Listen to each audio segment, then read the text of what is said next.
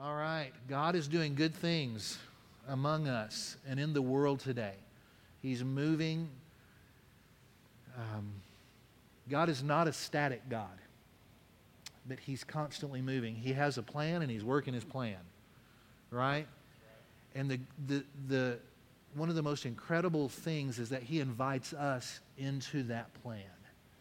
In fact, not only does He invite us into that plan, but He wants to know what's in your heart that you want to do. He wants to know the desires in your heart, and those desires in your heart dovetail with the desires in His heart as we co-labor together to see His glory come, to see the kingdom come.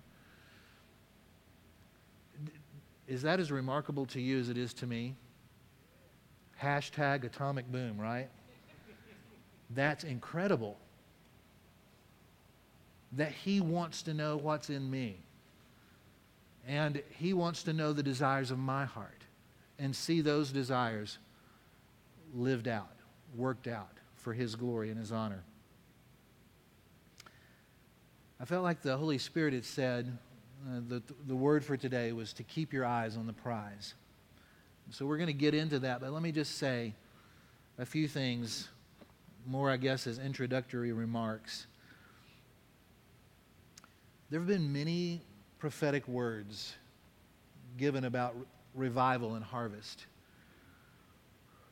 We are going to see a revival in this world, in the United States. We will see an outpouring of God's Spirit that is unprecedented in human history. We will see a harvest of souls. I mean, from different ones that I've heard from different ministries and different pastors and people talk about 1 billion soul harvest. We will see that. I'm declaring it today along with others. It's going to happen. And you've heard me say here that if at least for our country, at least for the United States of America, if we do not have a move of God, then our country may not be around much longer. We need a move of God in our nation. I think we can see that. It doesn't take some kind of prophetic gifting to see that we need God to move. But His promise is that He will move. The fact that we have that desire in our hearts to see Him move, like when I say those things, does that, in your heart, does something kind of rise up? Does something in you kind of say, yeah, I want that. I want to see a wave of His glory come to earth that is unprecedented. The fact that we desire it means that it's there, that it's coming. God doesn't tease us. He's not going to lead us so far and then just say, ha, just joking, right? That's not Him. That's not who God is. This desire is not the perpetual carrot in front of the mule going down the road, the carrot on the stick. That desire is not that way. It will be fulfilled. It will happen. I'm glad that I get to live to be a part of something like that.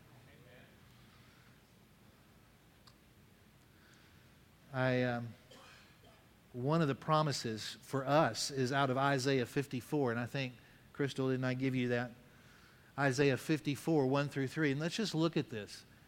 Shout for joy, O barren one, you who have borne no child. Break forth into joyful shouting and cry aloud, you who have not travailed. For the sons of the desolate one will be more numerous than the sons of the married woman, says the Lord. Enlarge the place of your tent. That's what we're doing, right? At 302 East Central. Stretch out the curtains of your dwelling. Spare not. Lengthen your cords and strengthen your pegs. For you will spread abroad to the right and to the left, and your descendants will possess nations and will resettle the desolate cities. How can I say this?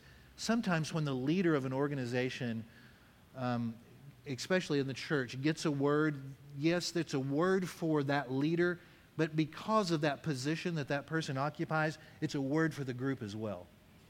So let me say this. Some of you are well aware, because I've shared in different Sunday settings, that Sherry and I prayed for 10 years before we had our first child, before we had Lincoln. So the prophetic on our lives is that we were barren. We tried for a long time to have kids. But the promise is that the children that we have are going to be more numerous than somebody that's been having babies on a regular basis. Right? We are going to see the sons and daughters of God that are birthed in this church go out and establish families throughout the cities and nations of this world. I declare it in the name of Jesus. It's His promise to us. We are going to send out sons and daughters from this church. It could be some of you, to the nations of the world. This is the promise of the Lord to us. That's an example of what I'm talking about.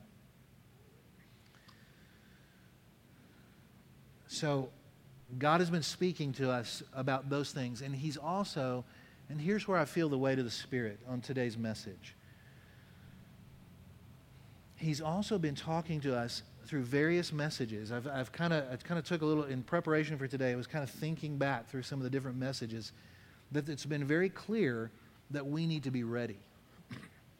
We need to be prepared for what He's about to do.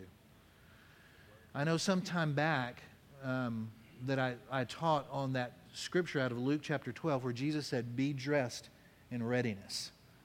Gird your loins for readiness, I think it says in the King Jimmy version. And what that literally meant, what they would do is, even men wore tunics back then. So it was almost like a long dress in a way. But when those men would, if they were getting ready to do some kind of physical manual labor, or if they needed to run real quickly, what they would do, they would grab the back hem of that tunic, and they would pull it up like this, and they would get a sash and tie it around so that it really became almost like shorts, right? Then they could move easier. They could run. That was girding up your loins. It's always just fun to say the word loins, and we don't get to say that very often in today's society.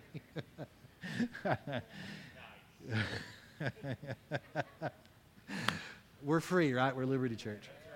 So, but that's what they would do. That's what it means. Get ready. Be ready. Be dressed in readiness. Be prepared for what is about to happen, because God is going to move. And so I feel the Holy Spirit resting on that word of getting ready. And more recently, we talked about the freedom of letting go so that we might press ahead to all that God has for us. We need to be living present future, not present past. It's what God has for us. Does that mean we don't learn from the past? Most certainly we do. We learn from the past. We learn from our past mistakes. We learn from our past successes. But that's not where we live. We're not living there. Even if it's a victory, we're not living there. We're not resting on our laurels. We're pressing ahead. Another word that came to me recently, prophetically, was you've got to let go of the old mantle to take up the new one. That's true for all of us. God is extending something to us, and we've got to let go of some things in order to grab the new thing that God wants us to do. Amen? Amen. And so that's what we need to do. He is currently, this is what I wrote down, He is currently recalibrating our hearts with the message of grace and freedom. If grace and freedom are the atmosphere of heaven, then we must live from that place toward the people and circumstances around us. Remember, grace is the unmerited favor of God. He did for you what you could not do for yourself. But it is also the power of God to do the will of God. So God is reshifting our thinking. I mean, it's been a huge shift. I hope. But it's been a shift in me to see that freedom that He gives us, that He empowers and releases us to be who we're called to be. He doesn't impose, God does not impose Himself on us, typically. We have a choice. We have a choice. That is the freedom of grace. And so God is changing. He's shifting us. Now listen. Now, okay, with that recalibration, this still does not dissolve us of our responsibility for the assignment that He's given us. In fact, the assignment that He's given us becomes doable because of the grace and freedom. Because we're united with Him. Because we're one with Him. Because we've entered into that circle of life and fellowship that the Trinity possesses, that the Father, Son, and Spirit possesses, we have then the ability to do the assignment. The assignment is bigger than any one of us. In fact, it really is bigger than the group of us apart from Him. We've got to have Him. But He doesn't leave us alone. He gives us the power to do that.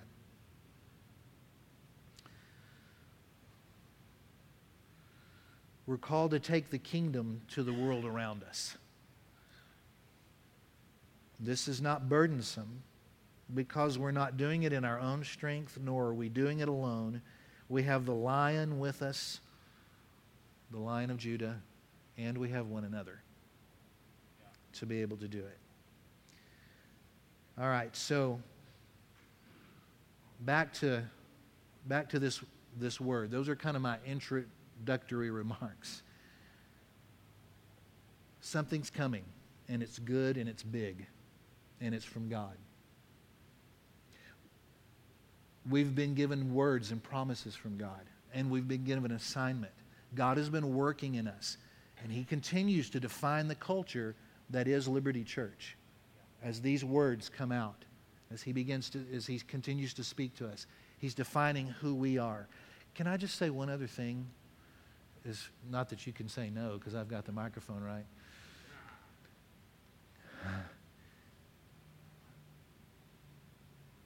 Part of the vision and culture of this is that we become a place that hosts the manifested presence of God.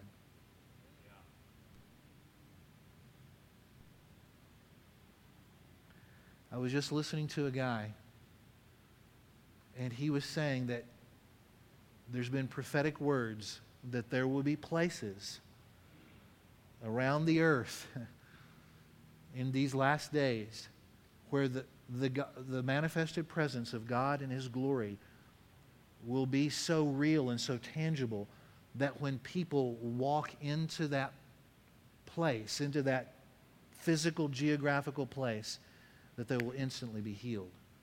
They'll instantly be set free. I know that's a stretch for some, maybe in your thinking, maybe not. But I want to shoot for that.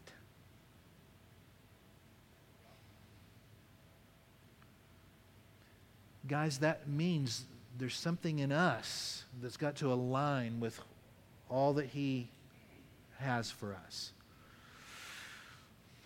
Okay. So keeping our eyes on the prize. Jesus kept His eyes focused on the Father and on the Father's will. Let's look at a couple of scriptures together. Luke chapter 9. Luke 9, verse 51.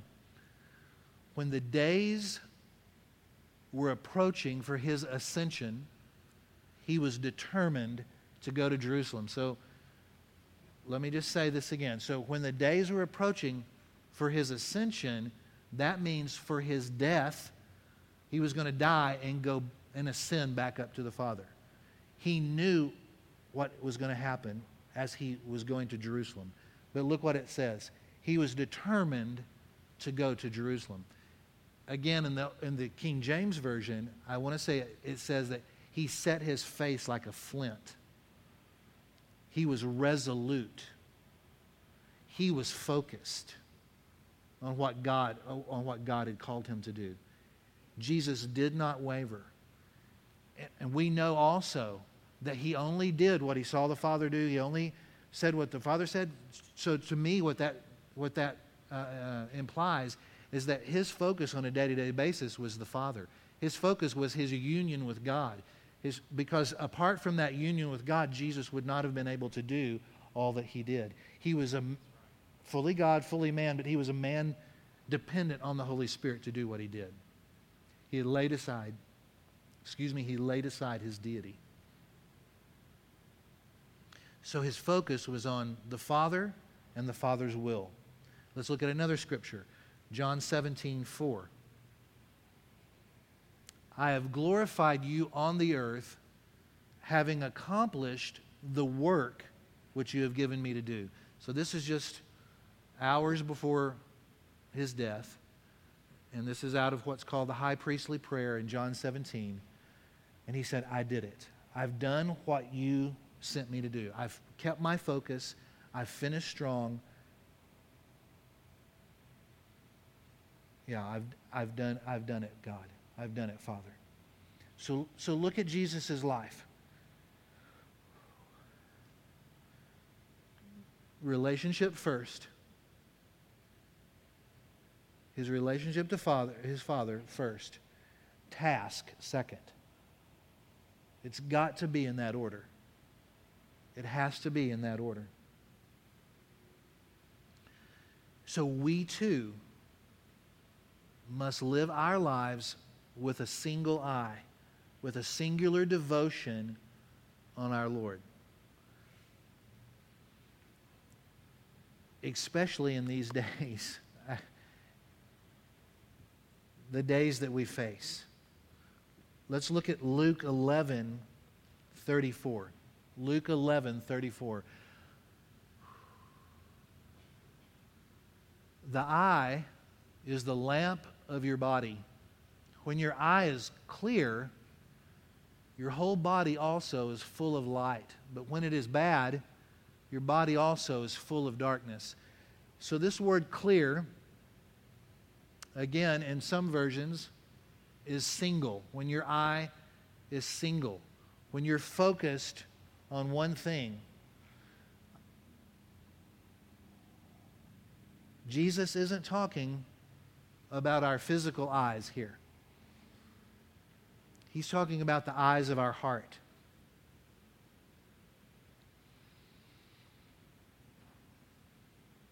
When I looked up that word clear or that word single, it meant this: sincerity without hypocrisy or self-seeking.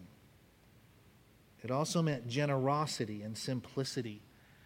That's why clear, or like in my study Bible, it has an alternate translation of healthy, if your eye is healthy. So if the eyes of our heart are sincere, if we're living our lives without hypocrisy, if we're focused on Him, if there's a genuine love for Him, then our heart becomes healthy. The eyes of our heart, that inner person, comes into a proper alignment. Maybe that's why it says out of Psalm 86, where the psalmist says, unite my heart to fear your name.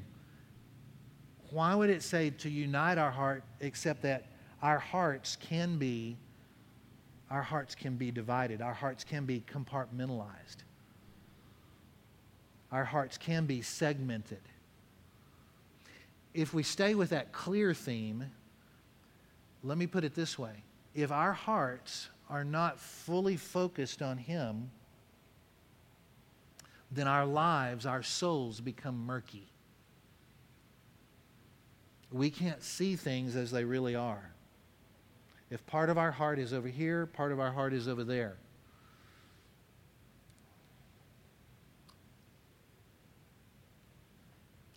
Jesus also said that a kingdom divided against itself cannot stand.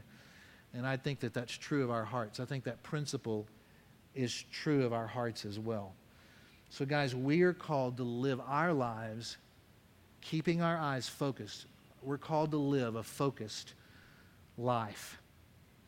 Keep our eyes on the prize. So what is the prize? I'm glad you asked. Philippians chapter 3. We're going to read several verses out of that. Goodness gracious, I've got too many things up here. Everybody doing okay out there?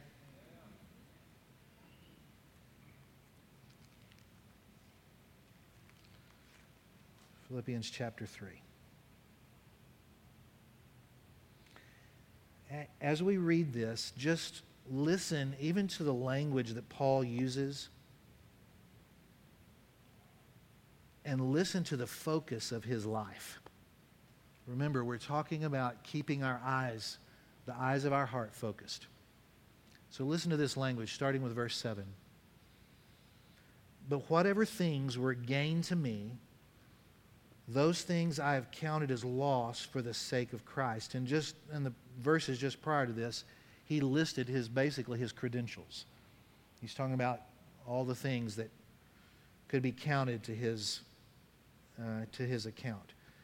So whatever things were gain to me, I've counted those as loss for the sake of Christ. More than that, verse 8, I count all things to be loss in view of the surpassing value of knowing Christ Jesus my Lord, for whom I have suffered the loss of all things, and count them but rubbish, in order that I may gain Christ and be found in him, not having a righteousness of my own derived from the law, but that which is through faith in Christ, the righteousness which comes from God on the basis of faith. So here he is. All the things that I could boast in melt in comparison to one thing, and that is knowing Jesus. Verse 10, that I may know him and the power of his resurrection and the fellowship of his sufferings, being conformed to his death, in order that I may attain to the resurrection from the dead. Not that I have already obtained it or have already become perfect, but I press on in order that I may lay hold of that for which also I was laid hold of by Christ Jesus. Brethren, I do not regard myself as having laid hold of it yet, but one thing I do, forgetting what lies behind and reaching forward to what lies ahead, I press on toward the goal for the prize of the upward call of God in Christ Jesus. Let us therefore, as many as are perfect or mature, have this attitude. And if in anything you have a different attitude, God will reveal that also to you. However, let us keep living by that same standard to which we have attained.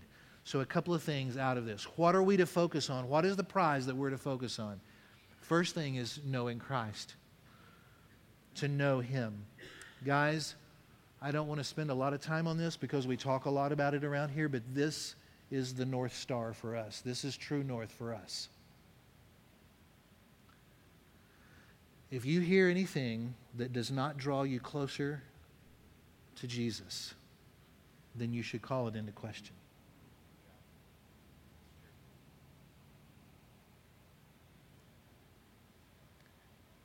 A few years ago, I went out of state to a pastor's conference.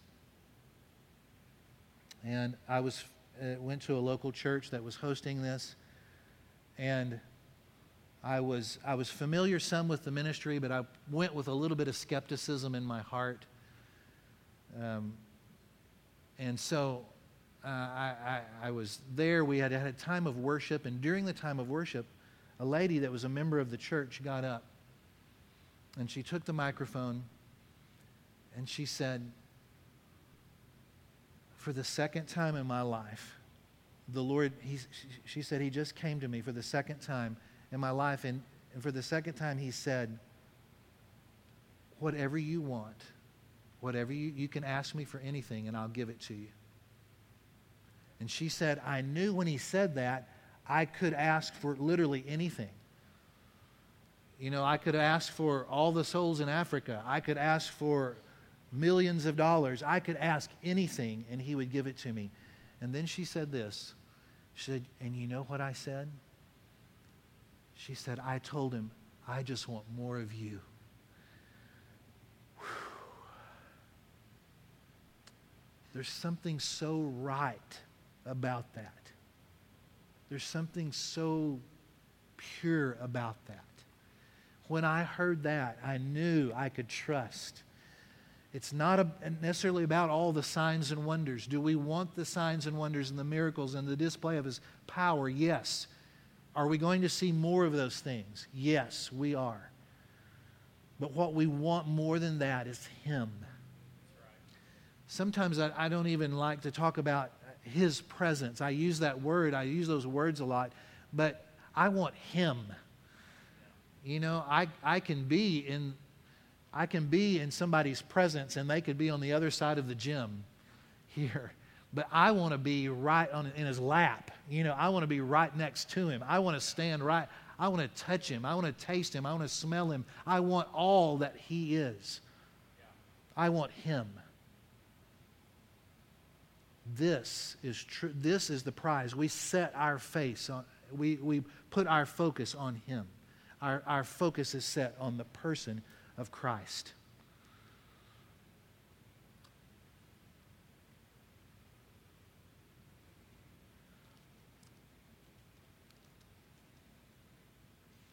Second Corinthians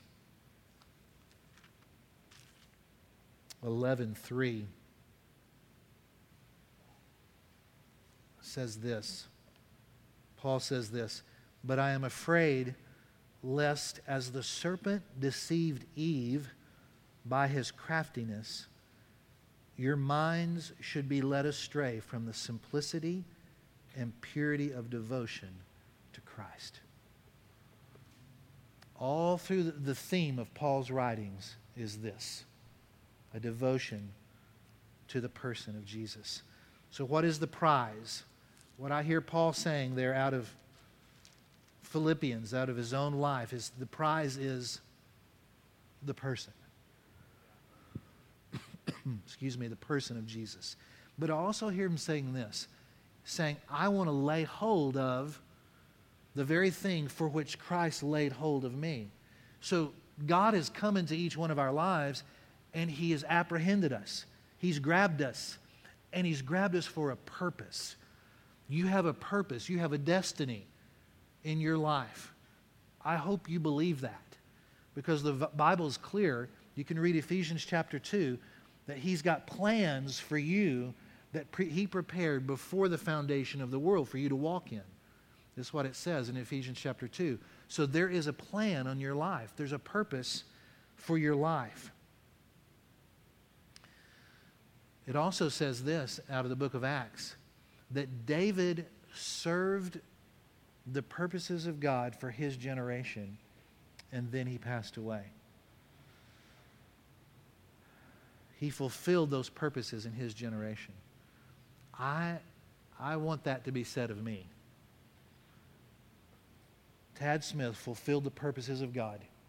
I want that to be said of you. You fulfilled the call of God on your life in your generation. Then we hear that well done, good and faithful servant, right? Way to go.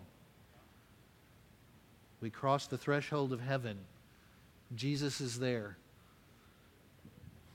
right? Or maybe we jump up and do the chest bump. I don't know what it'll look like. Way to go. You did it. Don't you want to hear those words? Well done. Way to go. You accomplished everything that was in my heart for you to accomplish. Where is our focus supposed to be? On the person of Jesus and on the call that He's placed on our lives. Now let me say this. It's up to you to discover that call. God has it. It's there for you. He's not trying to hide it from you. Remember, He doesn't hide things from us. He hides things for us. But it's up for us to seek it out.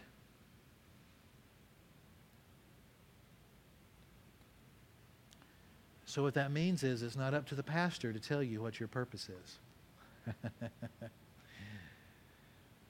I can't do that. Do you understand that that's been done too often in church? That's where control and manipulation come from. There's got to be that desire in you to say, God, I want to know. What is it? And guys, at least at 52 years old, the plan is still unfolding. Do you hear what I'm saying? It's still building. It's still growing as I walk it out. And so you got to start somewhere.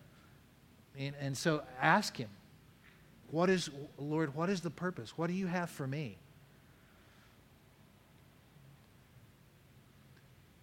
When I started asking that question more specifically and intensely as a young, in my early 20s, I was in a church, and I've said this before, but in a church where it seemed like everybody was doing something, they all had their place. Lord, what's my place? Where do I belong? What is it that you have for me? And I began to ask Him that. This is what I heard. You can pray. And so when I go back to what I'm called to, I'm called first to that place of intimacy, that secret place. What I'm doing now as a pastor, that's not what He said to do then. That's what's unfolded. My original and highest call is prayer, is seeking Him. But that's for me. I know that for me because I sought it out. You do the same. Okay, I think I've said that enough. God's purpose, whenever He reveals your purpose to you, it'll be bigger than you can achieve on your own. If it's not, then I would question whether it's really a call from God. Because He wants us to work in that dependency with Him, right? And so He's going to give you, your purpose is going to be far greater than you can do. Just know that. But God will also reward you for fulfilling your destiny. He will reward you for that.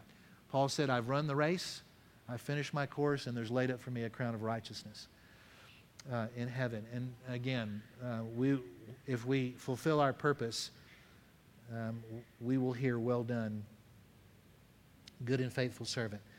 Wow, okay, I'm almost done. I really am.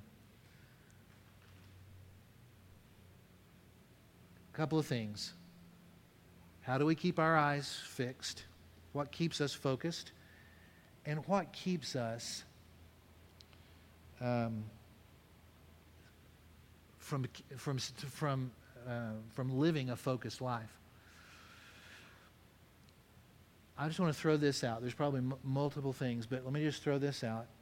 I want to suggest to you that the chief way that we live focused with our eyes fixed on the prize is that we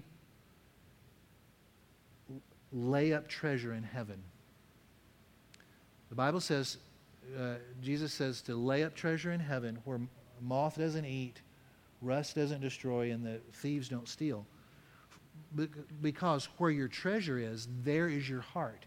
So when we are laying up treasures in heaven, the eyes of our heart follows that treasure.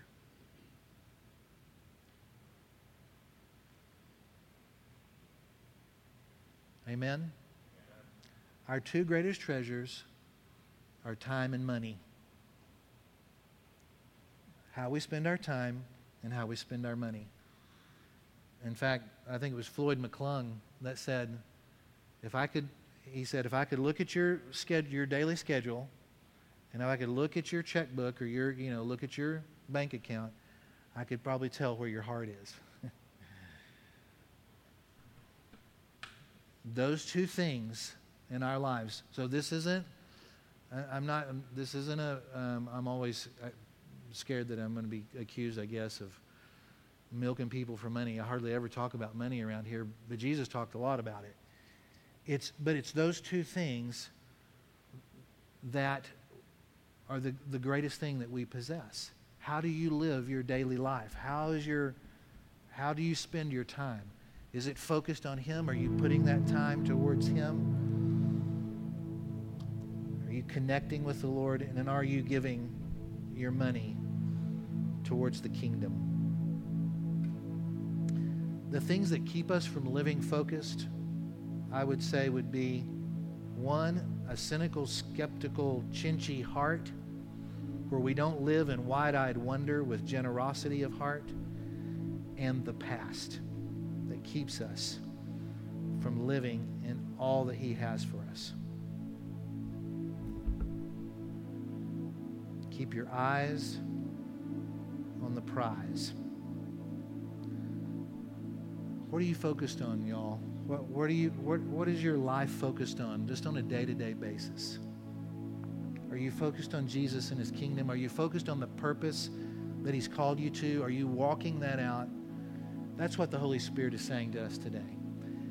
If you'll receive this truth, to really recalibrate your heart and to focus on Him, I really believe that we're in a season where we're going to discover more of His purposes and be empowered to live those purposes out in a deeper way, in a more fulfilled way. Let's all stand up.